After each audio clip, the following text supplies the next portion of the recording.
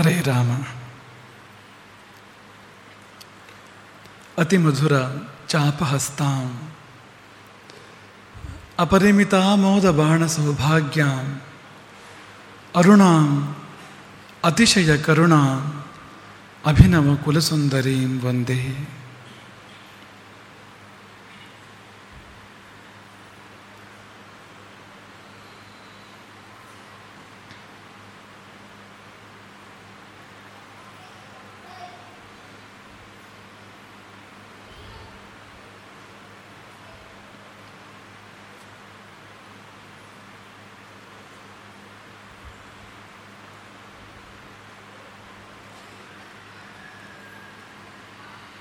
ರಾಜನೀತಿಯಲ್ಲಿ ಒಂದು ಮಾತಿದೆ,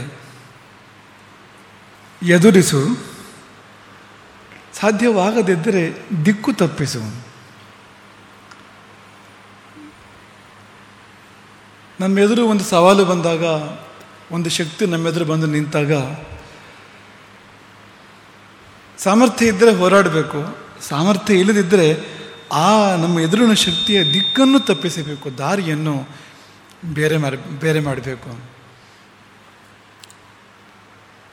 ಭಂಡಾಸುರನನ್ನು ಎದುರಿಸಲಿಕ್ಕೆ ಸಾಧ್ಯ ಇರಲಿಲ್ಲ.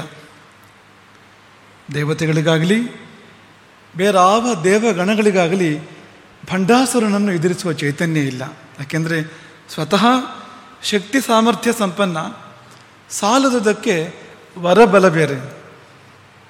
ಇದರಿರುವವನ ಅರ್ಧ ಶಕ್ತಿ ಅವನಿಗೆ ಸೇರುವಂಥದ್ದು, ಅವನ ಶಕ್ತಿ ಪ್ರತ್ಯೇಕ. ಹೀಗಾಗಿ ಪ್ರತಿಭಟರು ಯಾರಿದ್ದರೂ ಕೂಡ ಅವರು ಇವನ ಮುಂದೆ ಸೋಲಲೇಬೇಕು ಎಂಬಂಥ ಒಂದು ಪರಿಸ್ಥಿತಿ. ಹೀಗಾಗಿ ಅವನನ್ನು ಎದುರಿಸುವವರು ಯಾರೂ ಇರಲಿಲ್ಲ. ಏನು ಮಾಡಬೇಕು ಅಂದರೆ, ಎದುರಿಸಲಿಕ್ಕಾಗದೇ ಇದ್ದಾಗ ದಿಕ್ಕು ತಪ್ಪಿಸು, ಅವನ ದಾರಿಯನ್ನು ಬೇರೆ ಮಾಡು. ಹಾಗೆ ಮೋಹಿನಿಯ ಪ್ರವೇಶ ಆಗಿರುವಂಥದ್ದು. ಶ್ರೀಹರಿಯ ಸೃಷ್ಟಿಯಾಗಿ ಮೋಹಿನಿ ತನ್ನ ಬಳಗದೊಂದಿಗೆ ಭಂಡಾಸುರ ಮತ್ತು ಅವನ ಬಳಗವನ್ನು ಮೋಹಿಸಿ ಅವರ ದಿಕ್ಕನ್ನು ಬೇರೆ ಮಾಡಿದಾಗ ಸ್ವಲ್ಪ ಪ್ರಪಂಚಕ್ಕೆ ಒಂದು ಸಮಾಧಾನ, ಉಪಶಮನ. ಯಾಕೆಂದರೆ ಅವರ ಗಮನ ಇಲ್ವಲ್ಲ, ಗಮನ ಎಲ್ಲಿವರೆಗೆ ಪ್ರಪಂಚದ ಮೇಲಿದೆಯೋ ಅಲ್ಲಿವರೆಗೆ ಪ್ರಪಂಚಕ್ಕೆಲ್ಲ ಪೀಡೆ ತಪ್ಪಿದ್ದಲ್ಲ. ದೇವತೆಗಳ ಮೇಲೆ ಎಲ್ಲಿವರೆಗೆ ಅವನ ಗಮನ ಇದೆಯೋ ದೇವತೆಗಳು ಅವನ ಜೀವಿತದ ಅಳುಗಳಾಗಿ ಇರಬೇಕು. ಇವನ ಪೀಡೆಯನ್ನು ಅನುಕ್ಷಣವೂ ಅನುದಿನವೂ ಕೂಡ ಅನುಭವಿಸಬೇಕು. ಒಂದು ಸಮಾಧಾನ ತಾತ್ಕಾಲಿಕವಾಗಿ ಸಿಗಬೇಕು ಅಂದರೆ ಅವನ ಲಕ್ಷ್ಯ ಬೇರೆ ಕಡೆಗೆ ಹರಿಯಬೇಕು. ಹೀಗಾಗಿ ಒಂದು ಉಪಾಯವನ್ನು ಮಾಡಿ ಮೋಹಿನಿ ಮತ್ತು ಆಕೆಯ ಬಳಗದ ಮೂಲಕವಾಗಿ ಭಂಡಾಸುರ ಮತ್ತು ಆ ಬಳಗವನ್ನು ವಿಮೋಹನಗೊಳಿಸಿ ಆ ಮೋಹದಲ್ಲಿಯೇ ಅವರು ದಿನವಿಡೀ ಹಗಲೆಲ್ಲ ರಾತ್ರಿಯೆಲ್ಲ ಕಳೆಯುವಂತೆ ಮಾಡಿದಾಗ ಸಮಾಧಾನ ದೊರಕಿತು, ತಾತ್ಕಾಲಿಕವಾಗಿರುವಂಥದ್ದು. ಈ ವಕೀಲರಲ್ಲಿ ಒಂದು ಪರಿಭಾಷೆ ಉಂಟು. ದೊಡ್ಡ ವಕೀಲರು ಸಣ್ಣ ವಕೀಲರಿಗೆ ಮಂತ್ರೋಪದೇಶ ಮಾಡ್ತಾರೆ ನೋಡಿ, ಕೆಲವು ಗುಟ್ಟು ಹೇಳಿಕೊಡ್ತಾರೆ. ಹೀಗೆಲ್ಲ ಇರ್ತದೆ. ಹೇಗೆಲ್ಲ ಅಂದರೆ, ಕನ್ವಿನ್ಸ್ ದಿ ಕೋರ್ಟ್, ಅದಾಗದೇ ಇದ್ದರೆ ಕನ್ಫ್ಯೂಸ್ ದಿ ಕೋರ್ಟ್. ಎರಡನೇ ದಾರಿ ಅದು. ಒಂದು ನ್ಯಾಯಾಧೀಶರನ್ನು ಕನ್ವಿನ್ಸ್ ಮಾಡಬೇಕು, ಸಾಧ್ಯ ಆಗದೇ ಇದ್ದರೆ ಕನ್ಫ್ಯೂಸ್ ಮಾಡಿಬಿಡೋದು. ಹಾಗೆ ಇದು ದೇವತೆಗಳ ದಾರಿ ಆಗಿರ್ತಕ್ಕಂಥದ್ದು. ನಿನ್ನೆ ಮೋಹದ ಬಗ್ಗೆ ನಾವು ಹೇಳ್ತಾ ಇದ್ದೆವು. ಮೋಹ ಯಾರಿಗೆ ಉಂಟಾಯಿತು ಅವರಿಗೆ ಗೊತ್ತಾಗೋದೇ ಇಲ್ಲ. ತಾವು ಮೋಹಪಾಶದಲ್ಲಿ ಬಿದ್ದಿದ್ದೇವೆ ಅಂತ ಅವರಿಗೆ ಅನಿಸೋದೇ ಇಲ್ಲ. ತಾವು ಸರಿ ಇದ್ದೇವೆ ಅಂತ ಅವರಿಗೆ ಅನಿಸುವಂಥದ್ದು. ಹಾಗಿದ್ರೆ ಬೇರೆಯವರು ಗುರುತಿಸೋದು ಹೇಗೆ? ಒಬ್ಬ ವ್ಯಕ್ತಿ ಯಾವುದೊಂದು ಮೋಹದ ಬಲೆಯಲ್ಲಿ ಇದ್ದಾನೆ ಅನ್ನೋದು ಬೇರೆಯವರಿಗೆ ಅರ್ಥ ಆಗೋದು ಹೇಗೆ ಅಂದರೆ, ಅದರ ಲಕ್ಷಣ ಏನಂದರೆ, ಒಂದು ಗೀಳು ಹಿಡಿತಿದೆ ಅವರಿಗೆ. ಯಾರು ಮೋಹಪಾಶಕ್ಕೆ ಮೋಹದ ಬಲೆಗೆ ಬೆದ್ದಿರ್ತಾರೆ, ಯಾವ ವಿಷಯದಲ್ಲಿ ಮೋಹಕ್ಕೆ ಅವರು ಬೆದ್ದಿರ್ತಾರೋ ಅದೊಂದನ್ನೇ ಮಾಡ್ತಾ ಇರ್ತಾರೆ. ಅವರು ಬೇರೆ ಎಲ್ಲವನ್ನೂ ಮರೆತು ಬಿಡ್ತಾರೆ. ತಮ್ಮ ಕರ್ತವ್ಯಗಳನ್ನೇ ಮರೀತಾರೆ, ತಮ್ಮ ಶ್ರೇಯಸ್ಸಿನ ಮಾರ್ಗವನ್ನು ಮರೀತಾರೆ. ಅದೊಂದನ್ನೇ ಮಾಡ್ತಾ ಇರ್ತಾರೆ. ಸುಲಭವಾಗಿ ಗೊತ್ತಾಗುವಂತ ಹೇಳೋದಾದರೆ, ಈಗ ಮಕ್ಕಳಿಗೆ ಮೊಬೈಲ್ ಮೇಲೆ ಮೋಹ ಬಂತು ಅಂತ ಅಂದ್ಕೊಳ್ಳಿ. ಅವೇನು ಮಾಡ್ತವೆ ಅಂದರೆ ದಿನವಿಡೀ ಅದನ್ನೇ ಮಾಡ್ತವೆ. ಓದುವ ಸಮಯದಲ್ಲೂ ಅದನ್ನೇ ಮಾಡ್ತವೆ, ಊಟ ಮಾಡುವ ಸಮಯದಲ್ಲೂ ಅದನ್ನೇ ಮಾಡ್ತೇವೆ. ಹೋಗಲಿ, ರಾತ್ರಿ ಮಲಗುವ ಸಮಯ, ನಿದ್ದೆ ಮಾಡುವ ಸಮಯದಲ್ಲೂ ಕೂಡ ಅದನ್ನೇ, ಆ ಮೊಬೈಲು ಗುರುಟುಕೊಂಡೇ ಇರುವಂಥದ್ದು ಅಂತ. ಏನದು ಅಂದರೆ ಮೋಹ ಅಂತ. ಕರ್ತವ್ಯ ಮರೀತದೆ, ಮೋಹದ ಲಕ್ಷಣಗಳಲ್ಲಿ ಅದೊಂದು ಅಂತ. ಮಾಡಲೇಬೇಕಾದ ಕರ್ತವ್ಯಗಳು ಮರೆತು ಹೋಗ್ತವೆ, ಅದೊಂದನ್ನೇ ಮತ್ತೆ ಮತ್ತೆ ಮತ್ತೆ ಮಾಡ್ತಾ ಇರ್ತಾನೆ ಅಂತ. ಈಗ ಉದಾಹರಣೆಗೆ ಮದ್ಯದ ಮೇಲೆ ಮೋಹ ಬಂತು ಅಂದ್ರೆ ಕೊಡಿ ನೀವು, ಮದಿರೆಯ ಮೋಹ. ಅವನೇನು ಮಾಡ್ತಾನೆ ಅಂದರೆ ಬೋಧ ತಪ್ಪುವವರೆಗೂ ಕುಡಿತಾನೆ, ಬೋಧ ಬಂದ ಕೂಡಲೇ ಮತ್ತದನ್ನೇ ಮಾಡ್ತಾನೆ. ಆ ಮೋಹ ಒಂದು ಹದದಲ್ಲಿದ್ದರೆ ಸರಿ, ಅದು ಮಿತಿ ಮೀರಿತು ಅಂದರೆ ಹೀಗೆ ತಿರುಗುವಂಥದ್ದು. ರಾಮಾಯಣದಲ್ಲಿ ಸುಗ್ರೀವನ ದೃಷ್ಟಾಂತ ನಮಗೆಲ್ಲ ಗೊತ್ತೇ ಇದೆ. ರಾಮ ಮತ್ತು ಸುಗ್ರೀವರ ಮಧ್ಯೆ ಒಂದು ಒಪ್ಪಂದ ಆಯಿತು ಅಂತ. ಆ ಒಪ್ಪಂದ ಏನು ಅಂದರೆ, ರಾಮ ವಾಲಿಯನ್ನು ಸಂಹಾರ ಮಾಡಿ ಕಪಿರಾಜ್ಯವನ್ನು ಸುಗ್ರೀವನಿಗೆ ಕೊಡಬೇಕು. ಪ್ರತಿಯಾಗಿ ಸುಗ್ರೀವ ಸೀತೆಯನ್ನು ಹುಡುಕುವಲ್ಲಿ ರಾಮನಿಗೆ ಸಹಾಯ ಮಾಡಬೇಕು. ಸೀತೆಯನ್ನು ಹುಡುಕುವಲ್ಲಿ ಮತ್ತು ಮರಳಿ ಪಡೆಯುವಲ್ಲಿ ಸುಗ್ರೀವ ರಾಮನಿಗೆ ಕಪಿಸೈನ್ಯದೊಂದಿಗೆ ಒದಗಿ ಬರಬೇಕು. ಇದು ಒಪ್ಪಂದ. ಒಪ್ಪಂದದ ಪ್ರಕಾರ ರಾಮ ವಾಲಿ ವಧೆಯನ್ನು ಮಾಡಿದ. ಅಷ್ಟೊತ್ತಿಗೆ ಮಳೆಗಾಲ ಶುರುವಾಯಿತು. ರಾಮನಿಗೇ ಪಾಪ ಅಂತ ಅನ್ನಿಸ್ತಂತೆ. ಈಗ ಮಳೆಗಾಲ ಬಂದಿದೆ. ಈಗ ಅವತ್ತಿನ ಕಾಲದಲ್ಲಿ ಆ ಮಳೆಗಾಲದಲ್ಲಿ ಓಡಾಟ ಅನ್ನೋದೆಲ್ಲ ಇಲ್ಲ. ಓಡಾಟ ಏನಿದ್ರು ಮಳೆಗಾಲ ಕಳೆದ ಮೇಲೆಯೇ. ಮಳೆಗಾಲದಲ್ಲಿ ಸಂಚಾರವೇ ಇಲ್ಲ, ಯಾಕೆಂದರೆ ಮಾರ್ಗವೇ ಇರೋದಿಲ್ಲ, ಜಲಾವೃತ ಪೂರ್ತಿ. ಮಳೆಯೂ ಜಾಸ್ತಿ, ಈಗಿನ ರೀತಿಯ ಮಾರ್ಗಗಳು ಇಲ್ಲ ಅವತ್ತಿನ ಕಾಲದಲ್ಲಿ. ಹಾಗಾಗಿ ಈ ಸಮಯದಲ್ಲೇ ನೀನು ಸೀತಾನ್ವೇಷಣೆಗೆ ಹೋಗಬೇಕು ಅಂತ ನಾನು ಹೇಳೋದಿಲ್ಲ. ಮಳೆಗಾಲ ಮುಗಿಯುವವರೆಗೆ ಅವಕಾಶ, ಮಳೆಗಾಲದ ಮರುದಿನ ನೀನು ಆ ಕಾರ್ಯವನ್ನು ಮಾಡಬೇಕು. 4 ವಾರ್ಷಿಕ ಮಾಸಾಹ, 4 ತಿಂಗಳು ಗಟ್ಟಿ ಮಳೆಗಾಲ ಅಂತ ಲೆಕ್ಕ ಅವತ್ತಿನ ಕಾಲದಲ್ಲಿ. ಜಲಾಗಮ, ಆ ಕಾಲ ಕಳೆದು ನೀನು ಸೀತೆಯನ್ನು ಅನ್ವೇಷಣೆ ಮಾಡಬೇಕು. ಆಗಲಿ ಎಂದು ಸುಗ್ರೀವ ಗುಹೆಯ ಒಳಗೆ ಹೋದವನು. ಕಿಷ್ಕಿಂಧೆ ಅನ್ನೋದು ಗುಹೆಯ ಒಳಗಿನ ನಗರಿ. ಅದು ಗುಹೆಯ ಒಳಗೆ ಪ್ರವೇಶ ಮಾಡಿದವನು ಮೋಹಕ್ಕೆ ಒಳಗಾದ. ಬಹಳ ದಿನ ಆಯಿತು ಅವನಿಗೆ ಬಹಳ ದಿನಗಳಾಗಿದ್ದು ಅವನಿಗೆ ಇದೆಲ್ಲ ಸಿಗದೆ.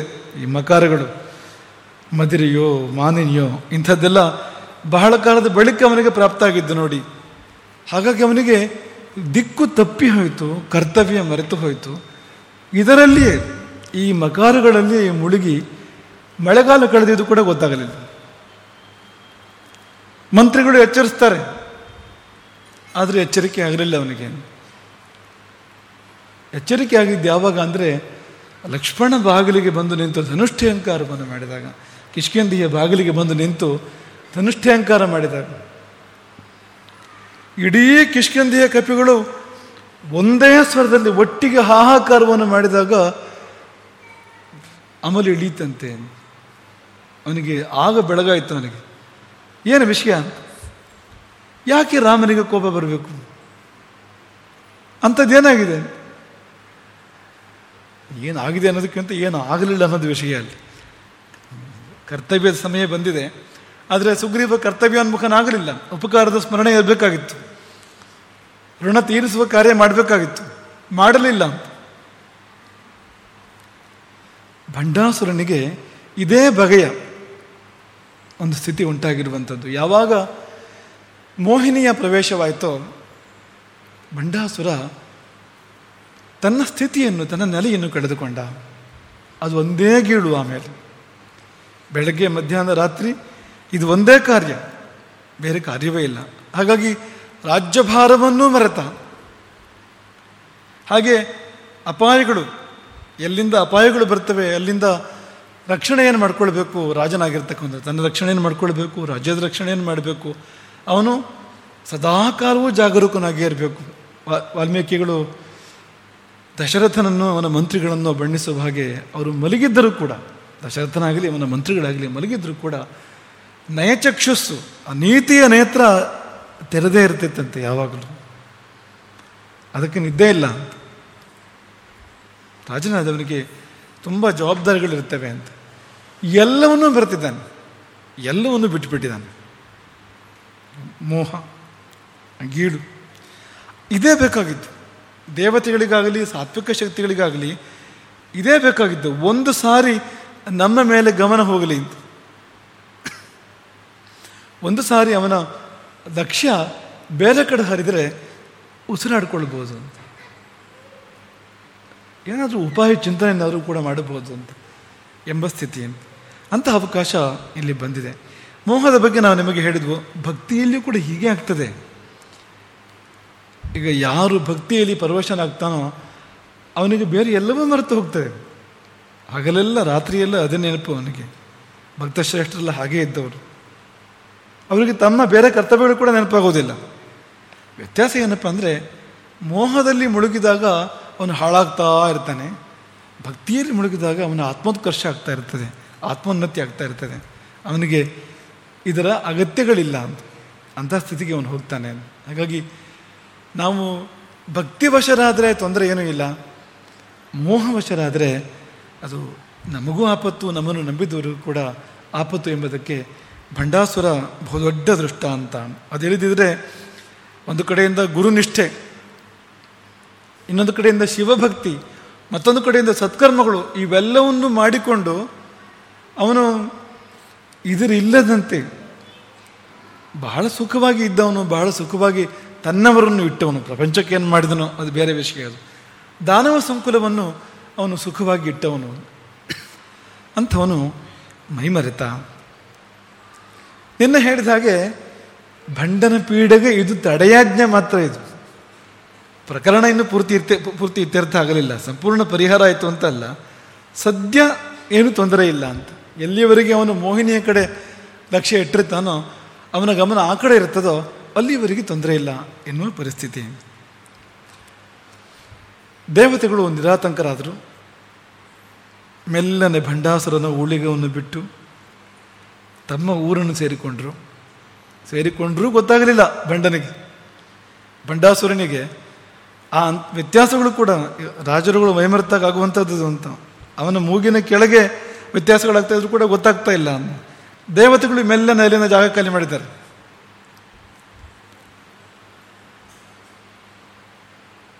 ತಮ್ಮ ಸ್ಥಾನವನ್ನು ಸೇರಿಕೊಂಡಿದ್ದಾರೆ.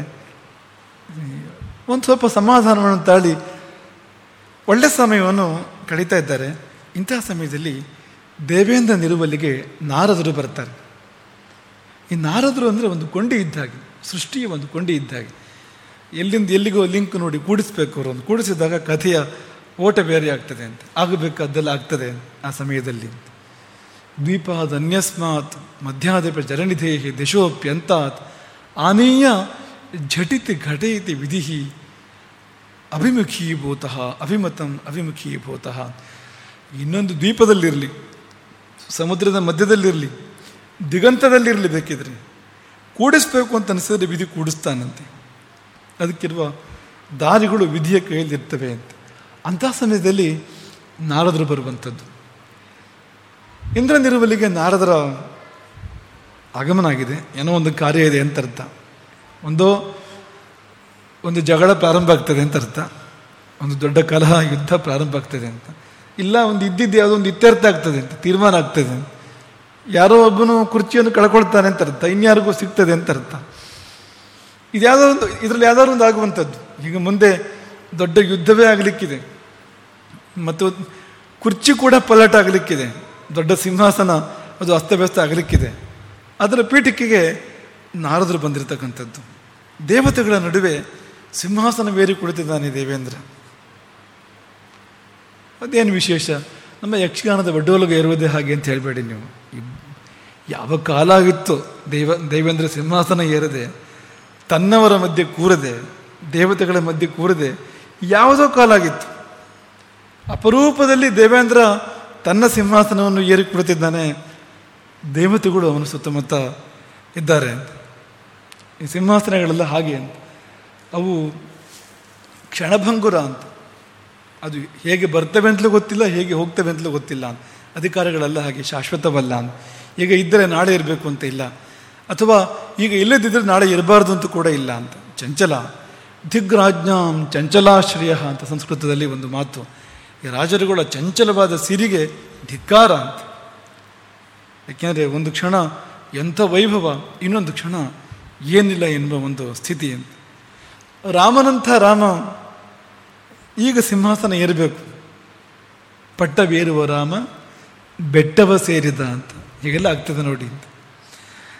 ಸದ್ಯ ಭಂಡಾಸುರನಿಗೆ ಗೊತ್ತಾಗದ ಹಾಗೆ ಸಿಂಹಾಸನ ಏರಿಕೊತಿದ್ದಾನೆ ದೇವೇಂದ್ರ. ಅಂದರೆ ಇದು ವೈಭವ ಸಿಂಹಾಸನ ಅಲ್ಲ ಸದ್ಯದ ಪರಿಸ್ಥಿತಿ, ಅಂತೂ ತನ್ನ ಸಿಂಹಾಸನ ಹತ್ತಿ ಕೂತ್ಕೊಳ್ಳಿಕ್ಕೆ ಸಾಧ್ಯ ಆಗಿದೆ ಅಂತ ಅಷ್ಟು ಮಾತ್ರ.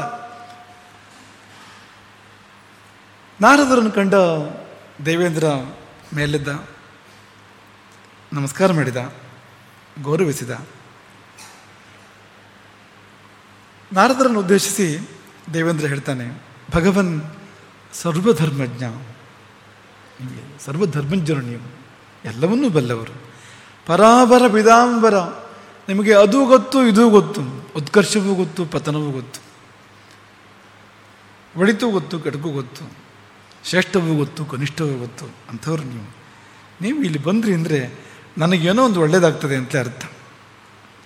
ಇದು ಭವಿಷ್ಯಕ್ಷೋಭನಾಕಾರಂ, ಏನೋ ನನ್ನ ಗೆರೆ ತಿರುಗಿದೆ, ನನಗೇನೋ ಮುಂದೆ ಒಳ್ಳೆ ದೆಸೆ ಇದೆ ಅಂತಲೇ ಅರ್ಥ. ಎಲ್ಲಿದ್ದರೂ ನೀವ್ಯಾಕೆ ಬರ್ತೀರಿ ಇಲ್ಲಿಗೆ?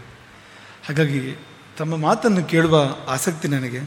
ಅದು ಶ್ರವಣಾನಂದ, ಕಿವಿಗೆ ತುಂಬ ಅಪ್ಯಾಯಮಾನ ಎನ್ನುವುದು ಮಾತ್ರ ಅಲ್ಲ, ಈ ದುಃಖದಿಂದ ನಾನು ದಾಟಲಿಕ್ಕೆ ಖಂಡಿತವಾಗಿ ಅದರಲ್ಲಿ ಏನೋ ಒಂದು ಬೆಳಕು ಸಿಗಬಹುದು ಅಂತ, ದಾರಿ ನಿಮ್ಮ ಮಾತಿನಿಂದ ನನಗೆ ಪ್ರಾಪ್ತವಾಗಬಹುದು ಅಂತ.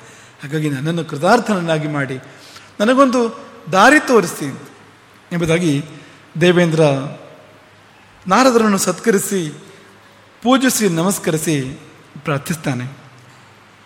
ಆಗ ನಾರದರು ದೇವೇಂದ್ರನಿಗೆ ಉಪದೇಶ ಮಾಡಿದ್ದು ಲಲಿತೋಪಾಸನೆ, ಆದಿಪರಾಶಕ್ತಿಯ ಸೇವೆ. ಈ ಪ್ರವಚನ ಮಾಲಿಕೆಯನ್ನು ಆರಂಭ ಮಾಡುವಾಗಲೇ ಹೇಳಿದ್ದು, ಅಗಸ್ತ್ಯರು ಭೂಲೋಕವನ್ನೆಲ್ಲ ಸಂಚಾರ ಮಾಡ್ತಾರೆ, ಎಲ್ಲಿ ಹೋದರೂ ಅವರಿಗೆ ಕಂಡಿದ್ದು ನೋವು ದುಃಖ, ನೆಮ್ಮದಿ ಇಲ್ಲ ಎನ್ನುವ ಸ್ಥಿತಿ. ಇದಕ್ಕೇನು ಪರಿಹಾರ ಅಂತ ತಪಸ್ಸು ಮಾಡಿದಾಗ ಪ್ರತ್ಯಕ್ಷ ಆದವನು ಮಹಾವಿಷ್ಣು ಹಯಗ್ರೀವನ ರೂಪದಲ್ಲಿ ಪ್ರತ್ಯಕ್ಷ ಆಗಿರ್ತಕ್ಕಂಥದ್ದು. ಅಲ್ಲಿ ಇದೇ ಪ್ರಶ್ನೆಯನ್ನು ಇಟ್ಟಿದ್ದು ಅಗಸ್ತ್ಯರು, ಈ ಜನರ ದುಃಖಕ್ಕೆ ಪರಿಹಾರ ಏನು, ಒಂದು ದಾರಿಯನ್ನು ಕೊಡಬೇಕು ನಾನು ಈ ಲೋಕಕ್ಕೆ. ಹಯಗ್ರೀವ ಕೊಟ್ಟಿದ್ದು ಇದೇ ದಾರಿಯನ್ನು. ರಾಜರಾಜೇಶ್ವರಿಯ ಲಲಿತಾ ತ್ರಿಪುರ ಸುಂದರಿಯ ಮಂತ್ರಗಳು, ಚಕ್ರಾರ್ಚನೆಯ ವಿಧಾನಗಳು, ಶ್ರೀಚಕ್ರಾರ್ಚನೆಯ ವಿಧಾನಗಳು, ಇವುಗಳು ದುಃಖ ದೂರೀಕರಣದ ದಾರಿ, ದುಃಖ ಶಮನದ ದಾರಿ. ಇದನ್ನು ವಿಧಿವತ್ತಾಗಿ ಅಥವಾ ಭಕ್ತಿಯಿಂದ, ವಿಧಿ ಇಲ್ಲದಿದ್ದರೂ ಕೂಡ ಭಕ್ತಿಯಿಂದ ಮಾಡಿದ್ದೇ ಹೋದಾದರೆ ಅಂಥವನು ತನ್ನ ದುಃಖಗಳಿಂದ ಬಿಡುಗಡೆಯನ್ನು ಹೊಂದುತ್ತಾನೆ. ಇನ್ನೂ ಚೆನ್ನಾಗಿ ಮಾಡಿದರೆ ಸಂಸಾರದಿಂದ ಬಿಡುಗಡೆಯನ್ನು ಹೊಂದುತ್ತಾನೆ, ಮುಕ್ತಿಯನ್ನು ಪಡಿತಾನೆ ಎಂಬುದಾಗಿ ಹೇಳಿದ್ರಲ್ಲ, ಇಲ್ಲದೇ ಸಂದರ್ಭ ಅಂತ. ಇಂದ್ರನ ಪ್ರಶ್ನೆ, ನನ್ನ ದುಃಖ, ನನ್ನವರ ದುಃಖ, ಈ ಲೋಕದ ದುಃಖ ತೀರುವ ಬಗೆ ಯಾವುದು, ದಾರಿ ತೋರಿಸಿ ಅಂತ ಕೇಳಿದಾಗ ನಾರದರು ಇಂದ್ರನಿಗೆ ಹೇಳ್ತಾರೆ, ಇಂದ್ರ ಭಂಡಾಸುರ ಮೋಹದಲ್ಲಿದ್ದಾನೆ, ವಿಷ್ಣು ಮಾಯೆಯ ಪ್ರಭಾವ, ಮೋಹಿನಿಯ ಪ್ರಭಾವ. ಆದರೆ ಇದೇ ಶಾಶ್ವತ ಅಂತ ತಿಳ್ಕೊಳ್ಬೇಡ, ಇದು ಹೀಗೆ ಇರ್ತದೆ ಅಂತ ತಿಳ್ಕೊಳ್ಬೇಡ. ನಿಯಮ ಏನು, ಇದು ಹೀಗೆ ಇರೋದು. ಯಾವುದೂ ಕೂಡ ಅದು ಇದು ಅಂತಲ್ಲ, ಎಂಥ ಉತ್ಕರ್ಷ ಬಂದಾಗಲೂ ಕೂಡ ಈ ಮಾತು ನೆನಪಿರಬೇಕು, ಇದು ಹೀಗೆ ಇರೋದು ಅಂತ. ಎಂತಹ ಕಷ್ಟ ಬಂದಾಗಲೂ ಕುಗ್ಗಬಾರದು, ಯಾಕೆ ಅಂದರೆ ಇದು ಹೀಗೆ ಇರೋದು ಅಂತ. ಕಾಲ ಬದಲಾಗ್ತದೆ, ಸಂದರ್ಭ ಬೇರೆ ಬರ್ತದೆ ಮುಂದೆ. ಹಾಗೆ ನಿನ್ನೆ ನಾವು ನಿಮಗೆ ಹೇಳಿದ ಹಾಗೆ ಮೋಹ ಅಂದರೆ ಹಾಗೆ, ಅದು ಸ್ಥಿರ ಅಲ್ಲ, ಅದೊಂದು ಸ್ವಲ್ಪ ಕಾಲ ಇರ್ತದೆ. ಇರುವಷ್ಟು ಸಮಯದಲ್ಲಿ ಮಾಡಬೇಕಾದ ಮಾಡಬಾರದ ಅನಾಹುತಗಳನ್ನೆಲ್ಲ ಮಾಡಿ ಹೋಗ್ತದೆ. ಅದು ಸ್ವಲ್ಪ ಕಾಲ ಮಾತ್ರ ಇರುವಂಥದ್ದು, ಒಂದು ನಾಶ ಇದ್ದ ಹಾಗೆ ಮೋಹ ಅಂದರೆ. ಇದು ಶಾಶ್ವತ ಅಲ್ಲ. ಹಾಗಾಗಿ ನೀನು ಆರಾಮವಾಗಿ ಕುಳಿತುಕೊಳ್ಳುವ ಸಮಯ ಅಲ್ಲ, ಅದು ಅವನ ಮೋಹ ಶಾಶ್ವತ ಅಲ್ಲ. ಒಂದು ವೇಳೆ ಈ ಮೋಹದಿಂದ ಅವನು ಹೊರಗೆ ಬಂದರೆ, ಮೋಹಿನಿಯ ಮೋಹಪಾಶದಿಂದ ಪಂಡಾಸುರ ಹೊರಗೆ ಬಂದ ಅಂತಾದರೆ, ಬರ್ತಾನೆ, ಹೀಗೆ ಶಾಶ್ವತವಾಗಿರ್ಲಿಕ್ಕೆ ಸಾಧ್ಯ ಇಲ್ಲ. ಬಂದ ಅಂತಾದರೆ ನಿಮಗೆ ಉಳಿಗಾಲ ಇಲ್ಲ. ನಿಮಗೆ ಮಾತ್ರ ಅಲ್ಲ, 3 ಲೋಕಗಳಿಗೂ ಉಳಿಗಾಲವಿಲ್ಲ. ಪ್ರಳಯ ಕಾಲದ ಅಗ್ನಿಯಂತೆ ಅವನು ಲೋಕವನ್ನು ಸುಡ್ತಾನೆ. ಅವನನ್ನು ಎದುರಿಸಲಿಕ್ಕೆ ನಿನ್ನಿಂದ ಹೇಗೂ ಸಾಧ್ಯ ಇಲ್ಲ. ನಿನಗೂ ಗೊತ್ತು, ನನಗೂ ಗೊತ್ತು. ಅದು ಯಾಕೆಂದರೆ ಅಧಿಕಸ್ತವ ತೇಜೋಭಿಹಿ, ನಿನಗಿಂತ ಹೆಚ್ಚು ತೇಜಸ್ವಿ ಅವನು. ಮಾತ್ರವಲ್ಲ, ಮಾಯಾಬಲೇನಚ, ಬಲ ಮತ್ತು ಮಾಯಾಬಲ ಇವೆಲ್ಲ ನಿನಗಿಂತ ಅಧಿಕ ಅವನಲ್ಲಿ ಇರ್ತಕ್ಕಂಥದ್ದು. ಹಾಗಾಗಿ ಅವನು ಎಚ್ಚೆತ್ತುಕೊಂಡ್ರೆ ನಿಮಗೆ ಯಾರಿಗೂ ಉಳಿಗಾಲವಿಲ್ಲ. ಈಗಲೇ ನೀವು ಪರಿಹಾರದ ದಾರಿಯನ್ನು ಹುಡುಕಬೇಕು. ಅವನು ಎಚ್ಚೆತ್ತುಕೊಳ್ಳುವ ಮೊದಲು ಶಾಶ್ವತವಾಗಿ ಅವನು ಎಚ್ಚೆತ್ತುಕೊಳ್ಳದಂತೆ, ಶಾಶ್ವತವಾಗಿ ಅವನು ಇಲ್ಲವಾಗುವಂತೆ ಮಾಡುವ ಮಾರ್ಗವನ್ನು ನೀವು ಅನ್ವೇಷಣೆ ಮಾಡಬೇಕು ಹೊರತು ಹೀಗೆ ನೀವು ಏನೋ ಒಂದು ಸುಖ ಆಯಿತು, ಸದ್ಯಕ್ಕೆ ತೊಂದರೆ ಇಲ್ಲ ಅಂತ ನೀವು ಸಮಯ ಹರಣ ಮಾಡಬಾರ್ದು. ಏನು ಮಾಡಬೇಕು ಗುರುಗಳೇ? ಏನು ಬೇಕಾದರೂ ಹೇಳಿ, ಮಾಡಲಿಕ್ಕೆ ಸಿದ್ಧ. ಏನು ಮಾಡಿದರೆ ನಾವು ಬಂಡಾಸುರನನ್ನು ಎದುರಿಸಬಹುದು ಅಥವಾ ಬಂಡಾಸುರನ ನಾಶವನ್ನು ಸಾಧಿಸಬಹುದು ಎಂದು ದೇವತೆಗಳು ಕೇಳಿದಾಗ ನಾರದರು ಇದೇ ದಾರಿಯನ್ನು ಹೇಳ್ತಾರೆ. ಪರಾಶಕ್ತಿಯ ಆರಾಧನೆ ಮಾಡಿ, ಅದೊಂದೇ ದಾರಿ, ಬೇರೆ ಯಾವ ದಾರಿಯೂ ಕೂಡ ಇಲ್ಲ. ಕಲ್ಪ ಕೋಟಿ ಶತೈರಪಿ, ಕಲ್ಪ ಕೋಟಿ ಎಂದು 100 ಕೋಟಿ ಕಲ್ಪಗಳು, ಒಂದು ಯುಗಗಳು ಕಲ್ಪಗಳು ಕಳೆದರೂ ಕೂಡ ಇನ್ನೊಂದು ದಾರಿಯಿಂದ ಬಂಡಾಸುರನನ್ನು ಮಣಿಸಲಿಕ್ಕೆ ಸಾಧ್ಯ ಇಲ್ಲ. ಒಂದೇ ದಾರಿ ಇರುವಂಥದ್ದು ಪರಾಶಕ್ತಿ. ಆಕೆ ಎದ್ದು ಬರಬೇಕು, ಆಕೆ ಭಂಡನಿಗೆ ಇದರಾಗಬೇಕು, ಆ ಸನ್ನಿವೇಶ ಸೃಷ್ಟಿಯಾಗಬೇಕು. ಹಾಗಿದ್ರೆ ನೀವೆಲ್ಲ ಬಚಾವಾಗಲಿಕ್ಕೆ ಸಾಧ್ಯ. ಹಾಗಾಗಿ ಪರಾಶಕ್ತಿಯ ಆರಾಧನೆಯನ್ನು ಮಾಡಿ. ಬಾಲಿಶರೇ, ನಿಮಗೆ ಬುದ್ಧಿ ಇಲ್ಲ, ತಾತ್ಕಾಲಿಕವಾದ ಏನೋ ಒಂದು ರಕ್ಷೆ ಸಿಕ್ತು, ಒಂದು ಸಮಾಧಾನ ಸಿಕ್ತು ಅನ್ನೋ ಕಾರಣಕ್ಕೆ ಭವಿಷ್ಯವನ್ನು ಮರೆತು ಕಾಲ ಕಳೀತಾ ಇದ್ದೀರಿ. ಹೋಗಿ ತಪಸ್ಸೆಯನ್ನು ಮಾಡಿ, ಒಲಿಸಿ ಶ್ರೀಚಕ್ರೇಶ್ವರಿಯನ್ನು, ರಾಜರಾಜೇಶ್ವರಿಯನ್ನು ಎಂಬುದಾಗಿ ಹೇಳಿ ಆ ಶ್ರೀವಿದ್ಯೆಯನ್ನು, ಅಂದರೆ ರಾಜರಾಜೇಶ್ವರಿಯ ಉಪಾಸನೆಯ ವಿಧಾನವನ್ನು ಇಂದ್ರನಿಗೆ ಅವರು ಹೇಳಿಕೊಡ್ತಾರೆ. ದುರ್ಗೆ ಸ್ಮೃತ ಹರಸಿ ಭೀತ್ಯಮಶೇಷ ಜಂತೋಹೋ ಎನ್ನುವ ಹಾಗೆ ಅವಳ ನೆನಪು ಮಾಡಿದರೆ ಸಾಕು, ಭಯ ದೂರ ಆಗ್ತದೆ, ಕಷ್ಟಗಳು ದೂರ ಆಗ್ತವೆ. ಅವಳ ಸೇವೆಯನ್ನು ಮಾಡಿ ಎಂಬುದಾಗಿ ವಿಧಾನಗಳನ್ನು ಅವರು ನಿರೂಪಿಸ್ತಾರೆ. ಹಾಗೆ ಈ ತಡೆಯಾಜ್ಞೆ ಶಾಶ್ವತವಾಗುವಂತೆ, ಶಾಶ್ವತ ಪರಿಹಾರ ಸಿಗುವಂತೆ ಮಾಡುವಲ್ಲಿ ದೇವತೆಗಳು ಹಿಮಾಲಯಕ್ಕೆ ಹೊರಟರು, ತಪಸ್ಸಿಗಾಗಿ ಹಿಮಾಲಯಕ್ಕೆ ಹೊರಟರು. ಮನುಷ್ಯರು ಮಾತ್ರ ಅಲ್ಲ, ದೇವತೆಗಳು ತಪಸ್ಸನ್ನು ಮಾಡಬೇಕಾಗ್ತದೆ, ದೇವತೆಗಳು ಉಪಾಸನೆಯನ್ನು ಮಾಡಬೇಕಾಗ್ತದೆ ಅಂಥ ಸಂದರ್ಭ ಇದು. ನಾರದರನ್ನು ವಿಧಿವತ್ತಾಗಿ ಪೂಜಿಸಿ ಅವರಿಗೆ ಧನ್ಯವಾದ ಹೇಳಿ ಗಂಗಾ ತೀರಕ್ಕೆ, ಹಿಮಾಲಯದ ಪರಿಸರಕ್ಕೆ ದೇವತೆಗಳು ಒಡಗೂಡಿ ಹೋಗ್ತಾರೆ. ಅಲ್ಲಿ ಪರಾಶಕ್ತಿಯ ಮಹಾಪೂಜೆಯನ್ನು ಮಾಡ್ತಾರೆ. ಅಂದರೆ ಪರಾಶಕ್ತಿ ಎನ್ನುವಾಗ ದೊಡ್ಡದರಲ್ಲೇ ದೊಡ್ಡ ಶಕ್ತಿ ಅಂತ, ಮಹಾಪೂಜೆ ಎನ್ನುವಾಗ ದೊಡ್ಡದರಲ್ಲೇ ದೊಡ್ಡ ಪೂಜೆ ಅಂತ. ಸಣ್ಣ ಶಕ್ತಿಯಲ್ಲ, ಸಣ್ಣ ಪೂಜೆಯೂ ಅಲ್ಲ. ಯಾಕೆಂದರೆ ಫಲ ಬರಬೇಕಾದದ್ದು ಕೂಡ ಸಣ್ಣದಲ್ಲ, ಬಹು ದೊಡ್ಡ ಫಲವೇ ಬರಬೇಕಾಗಿದೆ.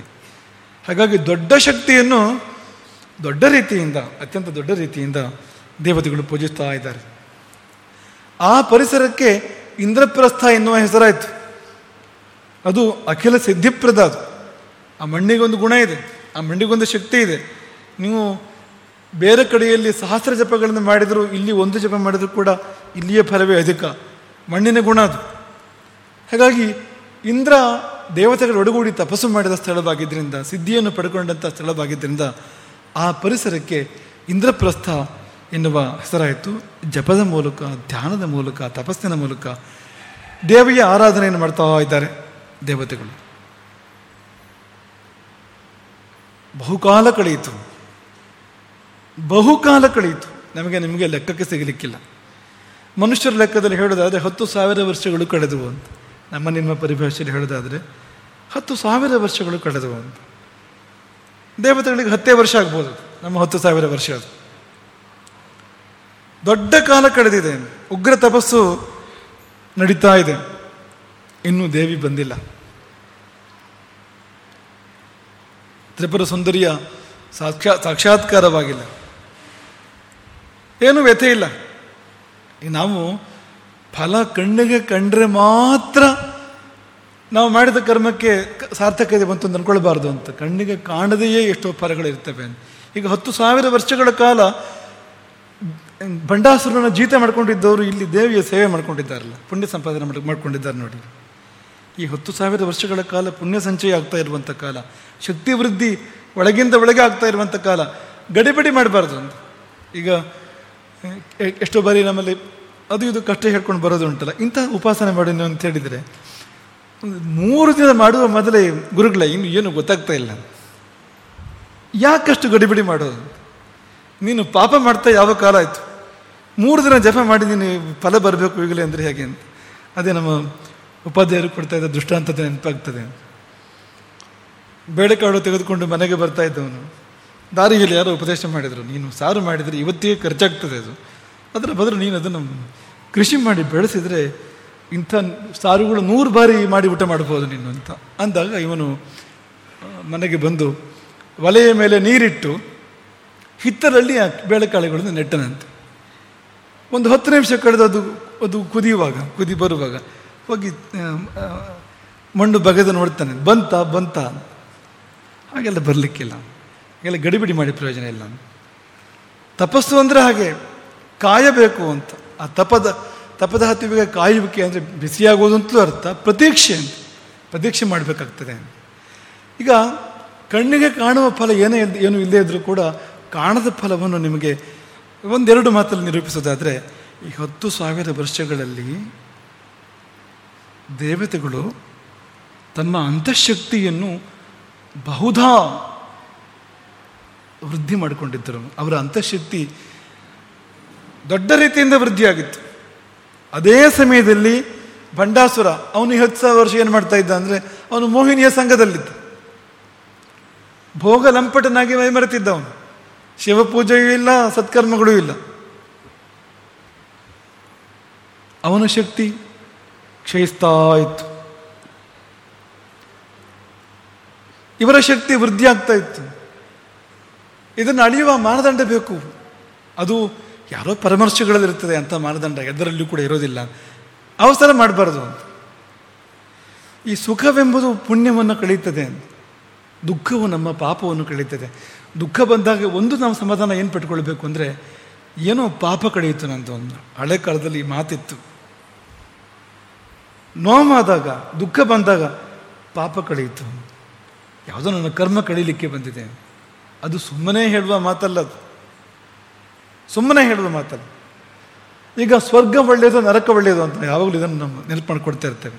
ಸ್ವರ್ಗ ಒಳ್ಳೆಯದು, ನರಕ ಒಳ್ಳೆಯದು. ಸ್ವರ್ಗದಲ್ಲಿ ಜೀವಗಳು ಸುಖವಾಗಿರ್ತೇವೆ, ನರಕದಲ್ಲಿ ಕಷ್ಟಪಡ್ತಾ ಇರ್ತೇವೆ, ಕ್ಲೇಶ ಪಡ್ತಾ ಇರ್ತೇವೆ. ದೇವರು ಯಾಕೆ ನರಕವನ್ನು ಸೃಷ್ಟಿ ಮಾಡಬೇಕು? ಜೀವಗಳನ್ನು ಆ ರೀತಿಯಾಗಿ ಎಣ್ಣೆ ಕೊಪ್ಪರಿಗೆಯಲ್ಲಿ ಹಾಕಿ ಬೇಯಿಸೋದು ಏಕಪ್ಪ? ನರಕದಲ್ಲಿ ಕಷ್ಟ ಬರೆಸೋದು ಏಕೆ? ಸ್ವರ್ಗದಲ್ಲಿ ಎಲ್ಲ ಸುಖ ಇದೆ, ಎಲ್ಲ ಜೀವಗಳು ಸ್ವರ್ಗಕ್ಕೆ ಹೋಗೋದು ಮಾಡಿಬಿಡ್ಬೋದಲ್ಲ. ಅಂದರೆ ನರಕವೂ ಬೇಕು ಅಂತ, ನರಕಕ್ಕೂ ಪ್ರಯೋಜನ ಇದೆ ಅಂತ. ಅದರ ಪ್ರಯೋಜನ ಗಮನಿಸಿದಾಗ ನರಕ ಸ್ವರ್ಗಕ್ಕಿಂತ ಶ್ರೇಷ್ಠ ಅಂತ ಅರ್ಥ ಆಗ್ತದೆ ನಮಗೆ. ನರಕದಲ್ಲಿ ನಮ್ಮ ಪಾಪ ವ್ಯಯ ಆಗ್ತಾ ಇರುವಂಥದ್ದು. ನರಕದಲ್ಲಿ ಎಷ್ಟು ಕಾಲ ಒಂದು ಜೀವ ಇರ್ತದೋ ಅಷ್ಟೂ ಕಾಲವು ಅದೊಂದು ಟ್ರೀಟ್ಮೆಂಟ್. ಅದು ಆತ್ಮಕ್ಕೆ ಮಾಡುವಂಥ ಟ್ರೀಟ್ಮೆಂಟ್. ಅದಕ್ಕೆ ಹತ್ತಿದ ಕಲೆಗಳು, ಮಾಡಿದ ಪಾಪಗಳು, ದುಷ್ಕರ್ಮಗಳು, ಅದರಿಂದಾಗಿ ಆತ್ಮ ಕಪ್ಪಾಗಿರುವಂಥದ್ದು, ಆತ್ಮ ಮಲಿನವಾಗಿರುವಂಥದ್ದು, ಅದನ್ನು ತೊಳೆದು ಶುದ್ಧ ಮಾಡ್ತಕ್ಕಂಥ, ಕೆಲವು ಬಾರಿ ಅದನ್ನು ಆಪರೇಟ್ ಮಾಡಿ ತೆಗಿಬೇಕಲ್ಲ, ಶಸ್ತ್ರಚಿಕಿತ್ಸೆ ಮಾಡಿ. ಅಂಥದ್ದು ನಾವು ಅಷ್ಟು ಗಾಢವಾದ ಪಾಪಗಳನ್ನು ಮಾಡಿದಾಗ ಅಷ್ಟು ಗಾಢವಾಗಿ ಅಂಟಿರ್ತದೆ, ಅದನ್ನು ತೆಗಿಬೇಕಲ್ಲ. ಅದನ್ನು ಒಳಗೆ ಗಡ್ಡೆ ಬೆಳೆದು ಏನು ಮಾಡಬೇಕು ಡಾಕ್ಟರ್ ಆದರೂ ಕೂಡ ಹೇಳಿ. ಆ ಪ್ರಕ್ರಿಯೆ, ನರಕ ಎನ್ನುವುದು ಬಹುದೊಡ್ಡ ಆಸ್ಪತ್ರೆ. ಅದು ಈ ಸೃಷ್ಟಿಯ ಬಹುದೊಡ್ಡ ಭಗವನ್ ನಿರ್ಮಿತ ಚಿಕಿತ್ಸಾಲಯ. ಅದು ಆತ್ಮಕ್ಕೆ ಚಿಕಿತ್ಸೆ ಮಾಡುವಂಥದ್ದು. ಅಲ್ಲಿ ಜೀವಗಳ ಪಾಪಗಳು ಕಳೀತವೆ ನರಕದಲ್ಲಿ. ಸ್ವರ್ಗದಲ್ಲಿ ಪುಣ್ಯ ಖರ್ಚಾಗುವಂಥದ್ದು. ಸ್ವರ್ಗದಲ್ಲಿ ಒಳ್ಳೆಯದಾಗಲಿಕ್ಕೇನಿಲ್ಲ.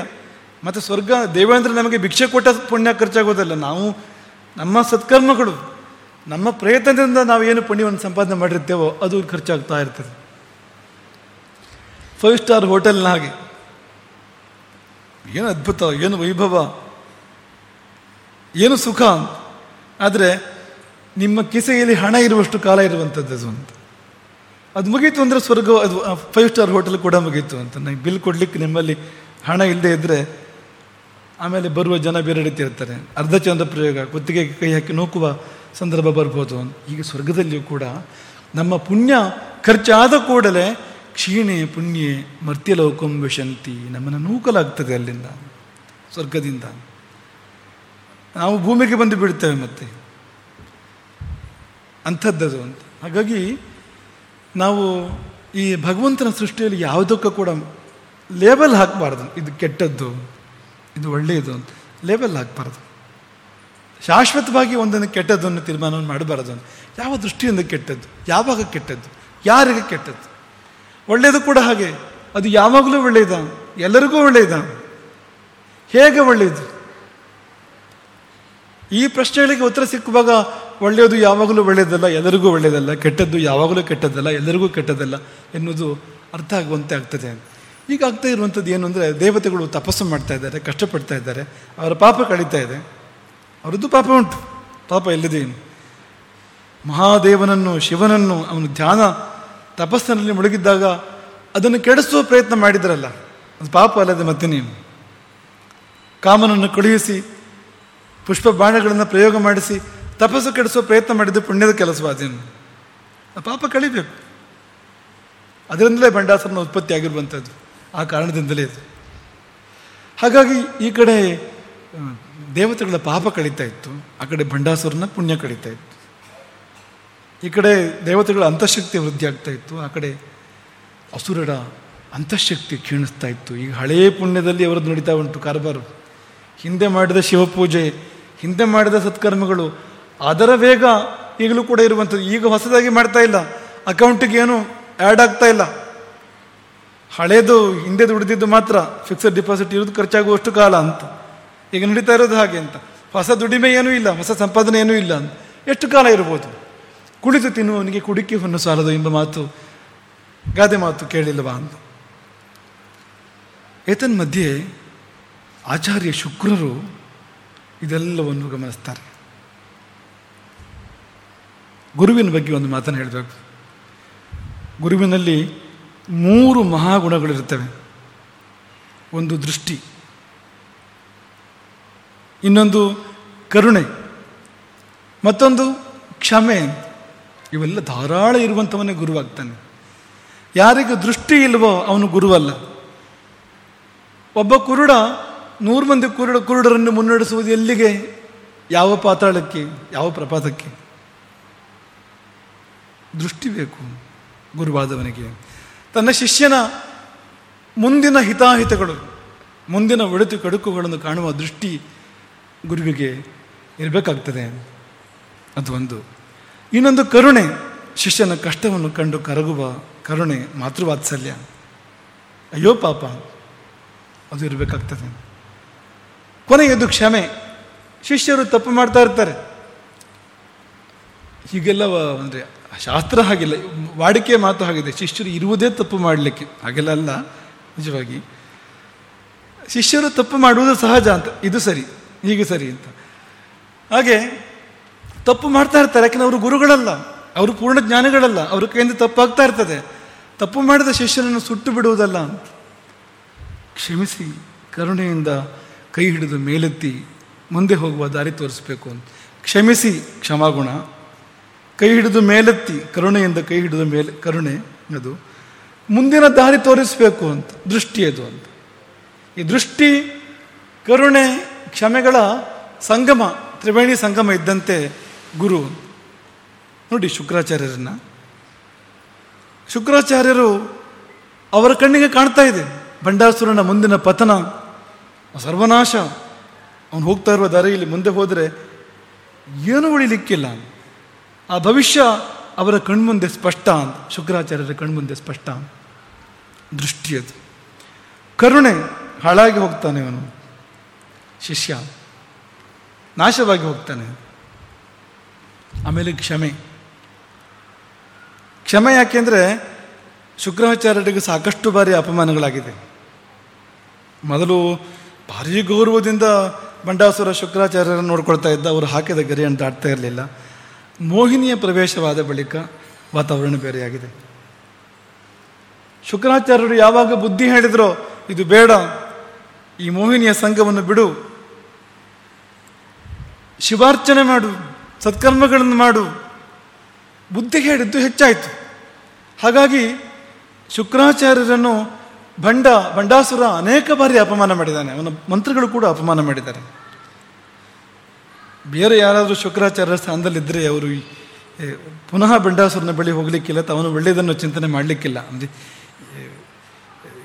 ಸ್ವಲ್ಪ ಅಂಥ ಉಪ್ಪು ಹುಳಿ ಕಾರದ ಮನುಷ್ಯರಾದರೂ ಹೋಗಿ ಶತ್ರುಗಳನ್ನು ಸೇರ್ತಾರೆ. ಇಂಥ ಸಮಯದಲ್ಲಿ ಅಪಮಾನ ಆದವರು ಹೋಗಿ ಶತ್ರುಗಳನ್ನು ಸೇರಿ ಶತ್ರುಗಳಿಗೆ ಸಹಾಯ ಮಾಡೋದುಂಟು. ಆದರೆ ಶುಕ್ರಾಚಾರ್ಯರದ್ದು ಅಂಥ ಮನಸ್ಥಿತಿ ಅಲ್ಲ ಅಂತ.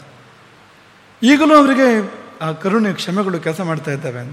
ಹಾಗಾಗಿ ಮತ್ತೆ ಭಂಡಾಸುರನ ಬಳಿಗೆ ಶುಕ್ರಾಚಾರ್ಯರು ಹೋಗ್ತಾರೆ. ಅವರಿಗೆ ಪ್ರವೇಶವೂ ಸುಲಭ ಇಲ್ಲ ಈಗ ಶುಕ್ರಾಚಾರ್ಯರಿಗೆ. ಅದು ಎರಡು ಕಾರಣ. ಒಂದು, ಶುಕ್ರಾಚಾರ್ಯರು ಬಂದರೆ ಸುಮ್ಮನೆ ಅವರು ಬುದ್ಧಿ ಹೇಳಲಿಕ್ಕೆ ಬರ್ತಾರೆ ಅವರು ಅಂತ ನಮ್ಮ ಆ ಒಂದು ಭಾವನೆ. ಅದೇನು ಅಂದರೆ, ದೊರೆ ಗೌರವದಿಂದ ಕಾಣ್ತಾ ಇದ್ರೆ ದ್ವಾರಪಾಲಕನು ಗೌರವ ಕೊಡ್ತಾನೆ. ದೊರೆ ಯಾವಾಗ ಅನಾದರ ಮಾಡ್ತಾನೋ ದ್ವಾರಪಾಲಕರಿಗೂ ಕೂಡ ಬರ್ತದೆ, ಅಲ್ಲೇ ನಿಲ್ಲು ಅಂತ ಹೇಳುವಾಗ ಆಗ್ತದೆ ಅಂತ. ಸುಲಭ ಇಲ್ಲ ಶುಕ್ರಾಚಾರ್ಯರಿಗೆ ಬಂಡಾಸುರನ್ನು ಕಾಣುವುದು. ಮತ್ತು ಇನ್ನೊಂದೇನು ಅಂದರೆ, ಬಂಡಾಸುರ ಹೊರಗೆ ಬರುವುದು ಅಂತಲೇ ಇಲ್ಲ, ಅಂತಃಪುರವೇ, ಮಂಚವನ್ನು ಬಿಟ್ಟು ಏಳುವುದೇ ಇಲ್ಲ, ನಿರಂತರ ಭೋಗ ಭೋಗ ಭೋಗ ಭೋಗವೇ. ಸುಖದ ಕ್ರಿಯತೆ ರಾಮ ಭೋಗ ಪಶ್ಚಾತ್ ಹಂತ ಶರೀರೇ ರೋಗ, ಶಂಕರಾಚಾರ್ಯರ ಮಾತು. ಈಗ ಸುಖದ ಕ್ರಿಯತೆ ರಾಮ ಭೋಗ, ಈ ಮದಿರೆ ಮಾನಣಿ ಮಾಂಸ ಮೊದಲಾಗಿರ್ತಕ್ಕಂಥ ಭೋಗಲಂಪಟತೆ. ಮುಂದೆ ಪಶ್ಚಾತ್ ಹಂತ ಶರೀರೇ ರೋಗ, ಇದು ಶರೀರದಲ್ಲಿ ಮಾತ್ರವಲ್ಲ, ಅವನ ರಾಜ್ಯಕ್ಕೆ ರೋಗ ಬಂದಿದೆ, ಅವನ ಭವಿಷ್ಯಕ್ಕೆ ಬಂದಿದೆ ರೋಗ ಅಂತ ಸ್ಥಿತಿ ಇದೆ. ಅದು ಅವನಿಗೆ ಅರ್ಥ ಆಗ್ತಾ ಇಲ್ಲ. ಅಂತಃಪುರದಿಂದ ಹೊರಗೆ ಬರುವುದೇ ಇಲ್ಲ. ಶುಕ್ರಾಚಾರ್ಯರು ಅದು ಹೇಗೋ ಅಂತಃಪುರವನ್ನು ಸೇರಿ ಗಂಟೆ ಹೊಡೆದಂತೆ ಬಂಡಾಸುರನಿಗೆ ಎಚ್ಚರವಾಗುವಂತೆ ಅಂತಹ ಧ್ವನಿ ಕೊಟ್ಟು ಮಾತನಾಡ್ತಾರೆ. ಮೋಹಿತಾನಥ ತಾನ್ ದೃಷ್ಟ ಭೃಗುಪುತ್ರು ಮಹಾಮತಿ ಮಹಾಪ್ರಾಜ್ಞರಾದ ಮಹಾಮೇಧಾವಿಗಳಾದ ಶುಕ್ರಾಚಾರ್ಯರು ಯಾವುದೋ ಉಪಾಯದಿಂದ ಮಾರ್ಗಾಂತರದಿಂದ ಅಂತಃಪುರವನ್ನು ಸೇರಿ ದಿಗ್ಗನೆ ಬಂಡಾಸುರನ್ನು ಎಚ್ಚರಗೊಳ್ಳುವ ಸ್ವರದಲ್ಲಿ ಅವನ ಮೋಹ ತೊಲಗುವ ಧ್ವನಿ ಕೊಟ್ಟು ಹೇಳಿದರಂತೆ, ಶಿಷ್ಯ, ನೀನು ಸಾಮಾನ್ಯನಲ್ಲ, ನೀನೊಬ್ಬ ಚಕ್ರವರ್ತಿ. ನಿನ್ನನ್ನು ಆಶ್ರಯಿಸಿ ತುಂಬ ಸಂಗತಿಗಳಿದ್ದಾವೆ, ತುಂಬ ಜನರು ಕೂಡ ನಿನ್ನನ್ನು ಆಶ್ರಯಿಸಿ ಇದ್ದಾರೆ. ಇಡೀ ದಾನವ ಸಂಕುಲ ನಿನ್ನನ್ನು ಆಶ್ರಯಿಸಿ ಇದೆ. ಈಗ ನಮ್ಮನ್ನು ನಂಬಿ ಯಾರೂ ಇಲ್ಲ ಅಂತಂದರೆ ನಾವು ಹಾಳಾಗ್ತೇವೆ ಅಷ್ಟೇ, ಬೇರೆ ಯಾರಿಗೂ ಏನು ಅದರಿಂದ. ಇದು ಹಾಗಲ್ಲ. ಒಂದು ವೇಳೆ ನೀನು ಪತನಗೊಂಡರೆ ಕೋಟ್ಯಂತರ ದಾನವರ ಬದುಕು ಅಸ್ತವ್ಯಸ್ತ ಆಗ್ತದೆ. ತ್ವಾಮೇವಾಶ್ರಿತ್ಯ ರಾಜೇಂದ್ರ ಸದಾ ದಾನವ ಸತ್ತಮ ನಿರ್ಭಯ. ಇವತ್ತು ಈ ದಾನವ ಪ್ರಪಂಚ, ದೈತ್ಯ ಸಂಕುಲ ನಿರ್ಭಯವಾಗಿ ಇದ್ದರೆ, ನಿಶ್ಚಿಂತೆಯಾಗಿದ್ದರೆ, ತಮಗೆ ಬೇಕಾದುದನ್ನು ಮಾಡಿಕೊಂಡು ಬೇಕಾದ ಹಾಗಿದ್ದರೆ ನೀನು ಕಾರಣ ಅದಕ್ಕೆ. ನಿನಗೇನಾದರೂ ಹೆಚ್ಚು ಕಡಿಮೆ ಆದರೆ ಇದು ಯಾವುದೂ ಉಳಿಲಿಕ್ಕಿಲ್ಲ, ಅವರೆಲ್ಲರಿಗೂ ತೊಂದರೆ ಆಗ್ತದೆ. ಏನಂತ ಸಂದರ್ಭ ಬಂತು ಈಗ ಅಂದರೆ ಬಂದಿದೆ, ಅಂಥ ಸಂದರ್ಭ ಬಂದಿದೆ. ಮಹಾವಿಷ್ಣು ಆತನಿಗೆ ನಿನ್ನ ಜಾತಿಯ ಮೇಲೆ ದ್ವೇಷ, ಜಾತಿ ದ್ವೇಷ. ರಾಕ್ಷಸರ ಜಾತಿಯನ್ನು ಕಂಡ್ರೆ ಆಗೋದಿಲ್ಲ. ಶುಕ್ರಾಚಾರ್ಯರು ಹೀಗೆ ಅದನ್ನು ಮಂಡನೆ ಮಾಡ್ತಾರೆ ಬಂಡಾಸುರನ ಮುಂದೆ. ನೀನೊಮ್ಮೆ ಆಲೋಚನೆ ಮಾಡು, ಈವರೆಗೆ ಯಾವ ದೈತ್ಯ ದಾನವರು ಮೆರೆದಿದ್ದಾರೋ ಈ ಪ್ರಪಂಚದಲ್ಲಿ ಅವರನ್ನೆಲ್ಲ ಮುಗಿಸಿದ್ದು ಯಾರು? ಹೆಚ್ಚಿನ ದೈತ್ಯರನ್ನು ದಾನವರನ್ನು ಮುಗಿಸಿದ್ದು ಮಹಾವಿಷ್ಣು ಅಥವಾ ಅವನ ಕಪಟ ಕಾರ್ಯತಂತ್ರ. ಅದರ ಫಲವಾಗಿ ಅನೇಕ ರಾಕ್ಷಸ ನಾಯಕರು ಇಲ್ಲಿವರೆಗೂ ಅವಸಾನವನ್ನು ಕಂಡಿರ್ತಕ್ಕಂಥದ್ದು. ನೀನು ಎಚ್ಚರವಾಗಿರಬೇಕು. ನಿನ್ನ ವಿರುದ್ಧ ಷಡ್ಯಂತ್ರ ಆಗಿದೆ. ಮೋಹಿನಿ ವಿಷ್ಣುವಿನ ಸೃಷ್ಟಿ. ನಿನ್ನ ಪತನಕ್ಕಾಗಿ ಮೋಹಿನಿಯನ್ನು ವಿಷ್ಣು ನಿನ್ನಲ್ಲಿಗೆ ಕಳುಹಿಸಿಕೊಟ್ಟಿರ್ತಕ್ಕಂಥದ್ದು, ನಿನ್ನ ನಾಶಕ್ಕೋಸ್ಕರವಾಗಿ. ನೀನು ಆ ಬಲೆಯಲ್ಲಿ ಬಿದ್ದೆ, ವಿಷ್ಣುವಿನ ಬಲೆ. ವಿಷ್ಣು ಮಾಯೆ ಅವಳು ಮೋಹಿನಿ ಎಂದರೆ, ಆ ಬಲೆಯಲ್ಲಿ ನೀನು ಬಿದ್ದೆ. ಹಾಗಾಗಿ ನೀನು ಎಚ್ಚೆತ್ತುಕೊಳ್ಳದೆ ಇದ್ದರೆ ತೊಂದರೆ ಆಗ್ಬೋದು ಅಂತ. ಅತ್ತ ದೇವೇಂದ್ರ ನಿನ್ನ ಹಾಗಲ್ಲ, ಅವನು ನಿನಗೆ ಗೊತ್ತೇ ಇಲ್ಲ. ದೇವೇಂದ್ರ ಮತ್ತು ಅವನ ಬಳಗ ಅವರು ಇಲ್ಲಿಲ್ಲ, ಈಗ ನಿನ್ನ ಸೇವೆಯಲ್ಲಿಲ್ಲ. ಅವರು ಪ್ರತ್ಯೇಕವಾದ ಸ್ಥಳವನ್ನು ಸೇರಿ ಹಿಮಾಲಯದ ಪರಿಸರದಲ್ಲಿ ತಪಸ್ಸು ಮಾಡ್ತಾ ಇದ್ದಾರೆ. ಅವರು ಪೂಜೆ ಮಾಡ್ತಾ ಇದ್ದಾರೆ, ಯಾಗ ಮಾಡ್ತಾ ಇದ್ದಾರೆ, ಪರಾಶಕ್ತಿಯ ಉಪಾಸನೆ ಮಾಡ್ತಾ ಇದ್ದಾರೆ. ಏನಾದರೂ ಪರಾಶಕ್ತಿ ಒಲಿದು ಬಂದರೆ ಮತ್ತೆ ನಿನಗೆ ಉಳಿಗಾಲ ಇಲ್ಲ, ನಿನ್ನ ನಾಶವಾದೀತು. ಜಾಗ್ರತೆ. ಅದಕ್ಕಿಂತ ಮೊದಲು ನೀನು ಎಚ್ಚೆತ್ತುಕೊಳ್ಬೇಕು. ಈ ಮೋಹಿನಿಯನ್ನು ಬಿಡು, ಈ ಮೋಹದ ಬಲೆಯಿಂದ ಹೊರಗೆ ಬಾ. ನಿನ್ನ ಕರ್ತವ್ಯದ ಕುರಿತು ಜಾಗೃತನಾಗು. ಎರಡೂ ಕಡೆ, ಒಂದು ಕಡೆಗೆ ನೀನು ಮೈ ಮೆರೆತಿದೆಯೇ, ಇನ್ನೊಂದು ಕಡೆಗೆ ಅವರು ಎಚ್ಚರವಾಗಿ ಮಾಡಬೇಕಾದ್ದನ್ನು ಮಾಡ್ತಾ ಇದ್ದಾರೆ. ಫಲ ಬರುವ ದಿನ ದೂರ ಇಲ್ಲ, ಹತ್ತಿರ ಇದೆ. ಹಾಗಾಗಿ ಇದು ನಿನಗೆ ಕೊನೆಯ ಎಚ್ಚರಿಕೆಯ ಗಂಟೆ. ನೀನು ಎಚ್ಚೆತ್ತುಕೊಳ್ಳದಿದ್ದರೆ ನೀನು ಶಾಶ್ವತ ನಿದ್ರೆಗೆ ಹೋಗ್ತೀಯೇ. ಸ್ವಲ್ಪ ಏನೋ ಅಳುಕಾಯ್ತಂತೆ ಬಂಡಾಸುರನಿಗೆ. ಇವ್ರು ಹೇಳೋದು ಏನಾದ್ರು ಸತ್ಯ ಇರಬಹುದಾ ಅಂತ. ಆವರೆಗೆ ಅಂತ ಅನಾದರ ಮಾಡಿದವನಿಗೆ ಏನೋ ಒಂದು ಸಾರಿ ಅವರಿಗೆ ಯಾಕೆಂದ್ರೆ ಅಷ್ಟು ತೀವ್ರತೆ ಇತ್ತು ಶುಕ್ರಾಚಾರ್ಯರ ಮಾತಿನಲ್ಲಿ. ಎಲ್ಲೋ ಒಂದು ಕಡೆ ಅಲುಗಾಡಿದೆ ಬಂಡಾಸುರನಿಗೆ, ಹೌದೋ ಏನೋ ಅಂತ.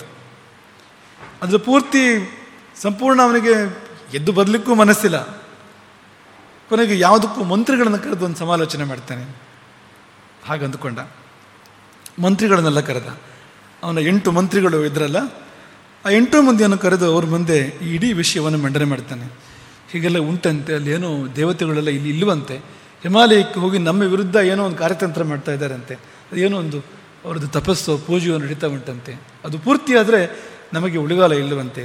ಗುರುಗಳು ಹೇಳ್ತಾ ಇದ್ದಾರೆ, ಹಾಗೆ ನೀವೇನು ಹೇಳ್ತೀರಿ ಅಂದಾಗ ಆ ಮಂತ್ರಿಗಳ ಪೈಕಿಯಲ್ಲಿ ಒಬ್ಬ ಶ್ರುತಿಪಾರಗ ಅಂತ ಅವನ ಹೆಸರು. ಶ್ರುತಿಪಾರಗ ಅಂದರೆ ವೇದಗಳನ್ನು ಕೊನೆಯವರೆಗೆ ಬಲ್ಲವನು ಅಂತ ಆ ಶಬ್ದಕ್ಕೆ ಅರ್ಥ. ಹಾಗೆ ಆ ಮಂತ್ರಿ ಒಂದು ವಿಚಿತ್ರವಾದ ಸಲಹೆಯನ್ನು ಕೊಟ್ಟನಂತೆ.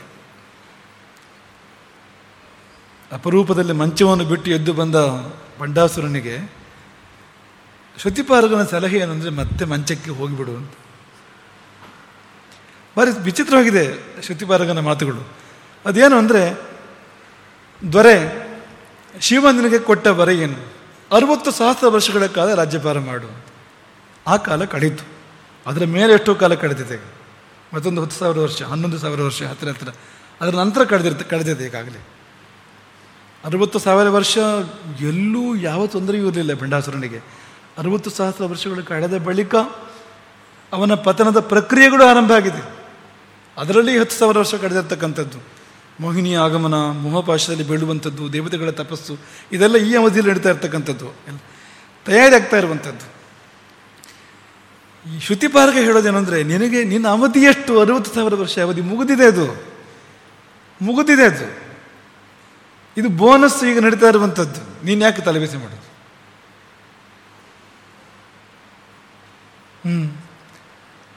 ಈಗ ಅವನೊಂದು ನಾವು ಮಾರುಕಟ್ಟೆಯಿಂದ ವಸ್ತುವನ್ನು ಖರೀದಿ ಮಾಡಿ ತಂದರೆ ಅದರ ವಾರಂಟಿ ಪೀರಿಯಡ್ ಅಂತ ಇರ್ತದಲ್ಲ, ಅಥವಾ ಅದಕ್ಕೊಂದು ಆಯುಸ್ಸು ಅಂತ ಕೊಟ್ಟಿರ್ತಾರೆ, ಇಷ್ಟು ಅಂತ. ಅದಾದ ಮೇಲೆ ಅದು ಉಪಯೋಗ ಬರಬೇಕು ಅಂದರೆ ಹಾಗೆ ಬಂದರೆ ಪುಣ್ಯ, ಬಂದಷ್ಟು ಬೋನಸ್ಸು, ಬರಲಿಲ್ಲ ಅಂದರೆ ಕಂಪನಿಯವರ ತಪ್ಪೇನೂ ಇಲ್ಲ ಅದರಲ್ಲಿ, ಯಾಕೆಂದರೆ ಅವ್ರು ಹೇಳಿದಷ್ಟು ಸಮಯ ಬಂದಿದೆ ಅದು ಅಂತ. ಹಾಗೆ ಶಿವ ನಿನಗೆ ವರ ಕೊಟ್ಟಷ್ಟು ಕಾಲ ನೀನು ಅನುಭವಿಸಿದ್ದೀನಿ ಇದನ್ನು. ಮತ್ತು ಶಿವನ ಮಾತಿಗೆ ಎದುರು ಇಲ್ಲ. ನಿನಗೆ 60,000 ವರ್ಷ ರಾಜ್ಯ ಅಂತ ಶಿವ ಹೇಳಿದ ಅಂದರೆ 60,000 ವರ್ಷವೇ ರಾಜ್ಯ ಇರುವಂಥದ್ದು ನಿನಗೆ. ಅವನ ಮಾತಿಗೆ ಎದುರಿಲ್ಲ. ಈ ಸಮಸ್ಯೆಗೆ ಪರಿಹಾರ ಇಲ್ಲ.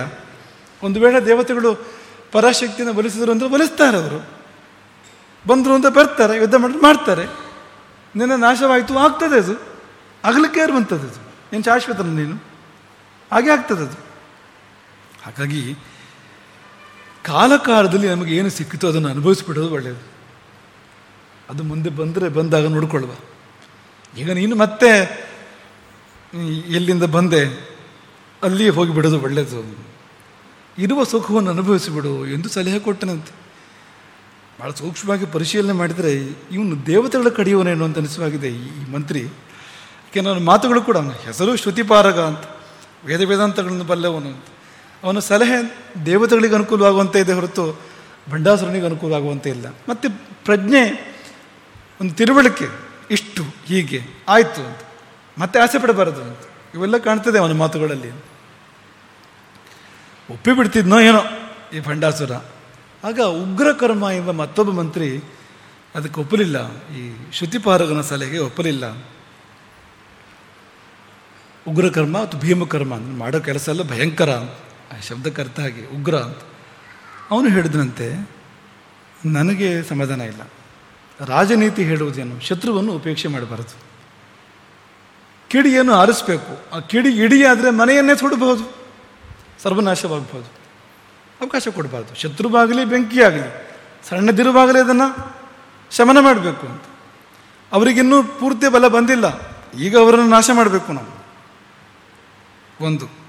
ಮತ್ತು ಶ್ರುತಿಪಾರಕ ಹೇಳಿದ ಹಾಗೆ ನಿನಗೆ ಇನ್ನು ಮುಂದೆ ಏನೋ ಆಪತ್ತು ಬರ್ತದೆ, ನಾಶವಾಗ್ತೀಯೇ, ನನಗೆ ನಂಬಿಕೆ ಇಲ್ಲ. ಯಾಕೆಂದರೆ ನಿನಗೆ ಶಿವನೇ ಕೊಟ್ಟ ವರ ಇದೆಯಲ್ಲ, ಯಾವುದೇ ಪ್ರತಿಭಟನಾ ಅರ್ಧಶಕ್ತಿ ನಿನಗೆ, ಅವನ ಅಸ್ತ್ರಶಸ್ತ್ರಗಳು ನಿನ್ನನ್ನು ನೋಯಿಸುವುದಿಲ್ಲ.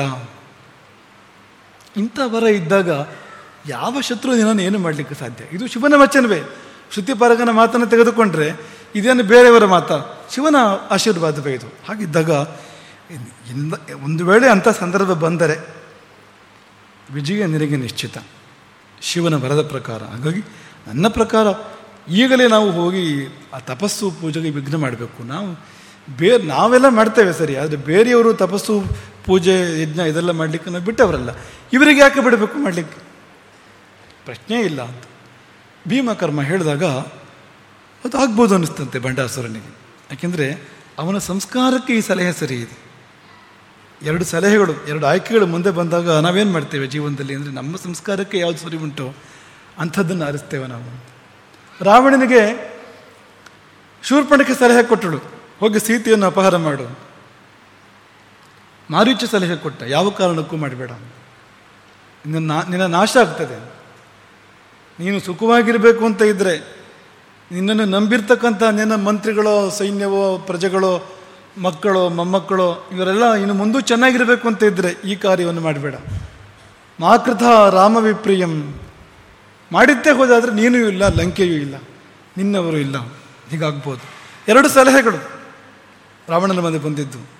ರಾವಣ ಆಯ್ದುಕೊಂಡಿದ್ದು ಯಾವುದು ಅಂದರೆ ಶೂರ್ಪಣಖಿಯ ಸಲಹೆ. ಯಾಕೆಂದರೆ ಅವನ ಸಂಸ್ಕಾರಕ್ಕೆ ಸರಿ ಹೊಂದುವಂಥದ್ದು, ಇನ್ನೊಬ್ಬರ ಹೆಂಡತಿಯನ್ನು ಅಪಹಾರ ಮಾಡುವಂಥದ್ದು, ಇನ್ನೊಬ್ಬರ ಸ್ವತ್ತನ್ನು ಕಿತ್ತುಕೊಳ್ಳುವಂಥದ್ದು, ಅವನು ಬಂದ ದಾರಿಯೇ ಅದು. ಹಾಗಾಗಿ ಆ ಸಲಹೆ ರುಚಿಸಿತು ಅಂತ. ಮಾರೀಚ ಮತ್ತೆ ಮತ್ತೆ ಹೇಳ್ತಾನೆ, ಹೋಗಿ ವಿಭೀಷಣನ ಸಲಹೆ ಕೇಳು, ನನ್ನ ಮಾತನ್ನು ಕೇಳಬೇಡ, ವಿಭೀಷಣನ ಸಲಹೆ ಕೇಳು, ಅವನೇನು ಹೇಳ್ತಾನೋ ಹಾಗೆ ಮಾಡು. ಕೇಳಲೇ ಇಲ್ಲ ಅವನು. ಯಾಕೆಂದರೆ ವಿಭೀಷಣ ಕೊಡುವ ಸಲಹೆ ಇವನಿಗೆ ರುಚಿ ಆಗಲಿಕ್ಕಿಲ್ಲ, ಇವನಿಗೆ ಒಪ್ಪಿಗೆ ಆಗಲಿಕ್ಕಿಲ್ಲ ಅಂತ. ಹಾಗೆ ಶ್ರುತಿಪಾರಕನ ಮಾತನ್ನು ಸ್ವೀಕಾರ ಮಾಡಲಿಲ್ಲ ಭಂಡಾಸುರ. ಉಗ್ರಕರ್ಮನ ಮಾತನ್ನು ಸ್ವೀಕಾರ ಮಾಡಿ ಸೇನಾ ಸಮೇತನಾಗಿ ದೇವತೆಗಳು ಇರುವಲ್ಲಿಗೆ ಹೋದ. ಗುರುಗಳು ಒಂದು ಸಮಾಧಾನದ ನಿಟ್ಟುಸಿರು ಬಿಟ್ಟರು. ಅಂತೂ ಇವನಿಗೊಂದು ಬುದ್ಧಿ ಬಂತು, ಎದ್ದು ಬಂದ ಅಂತ, ಇನ್ನೇನಾಗ್ತದೋ ಎನ್ನುವ ಸ್ಥಿತಿ. ಹೋದ ಅಂತೂ ಇಂತು ಹಿಮಾಲಯಕ್ಕೆ ಸೇನಾ ಸಮೇತನಾಗಿ. ಆಗ ಆ ದೇವತೆಗಳ ಕಥೆ ಏನು?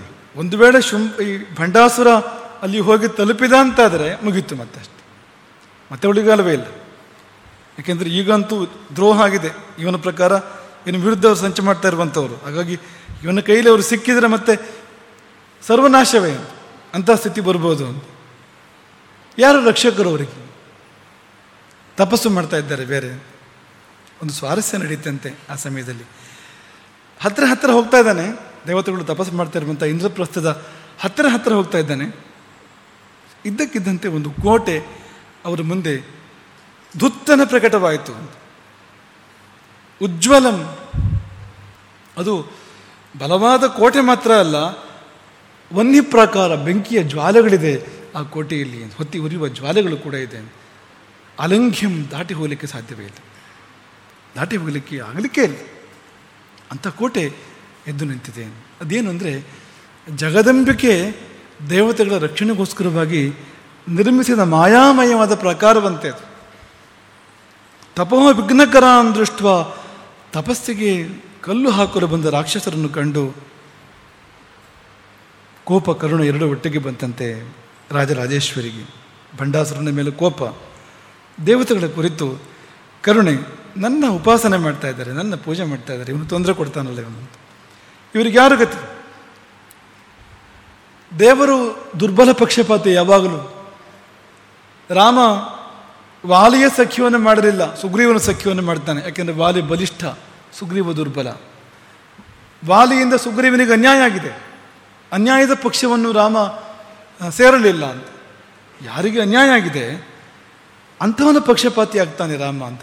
ದೇವರಿಗೆ, ತಾಯಿಗೆ ಆದರೂ ಕೂಡ ದುರ್ಬಲವಾದ ಮಗು, ಕಾಯಿಲೆ ಬಿದ್ದ ಮಗು, ಆ ಮಗುವಿನ ಮೇಲೆ ಕನಿಕರ ಪ್ರೀತಿ ಜಾಸ್ತಿ ಇರ್ತದೆ. ಹಾಗೆ ಅದು. ಹಾಗೆ ಉಜ್ವಲವಾದ ಮಾಯಾ ಪ್ರಾಕಾರವನ್ನು ದೇವಿ ನಿರ್ಮಾಣ ಮಾಡಿದ್ದಾಳೆ. ದಾಟಿ ಹೋಗಲಿಕ್ಕೆ ಅಸಾಧ್ಯ ಅದು. ಬಂಡಾಸುರನಿಗೆ ಆಶ್ಚರ್ಯ ಆಯಿತು. ಏನು ಮಧ್ಯದಲ್ಲಿ ಈವರೆಗೆ ಇಲ್ಲದೆ ಇರುವಂಥದ್ದು ಅಂತ. ಗೀತೆಯ ಮಾತನ್ನು ನೆನಪು ಮಾಡ್ಕೊಳ್ಬೇಕು ನಾವು.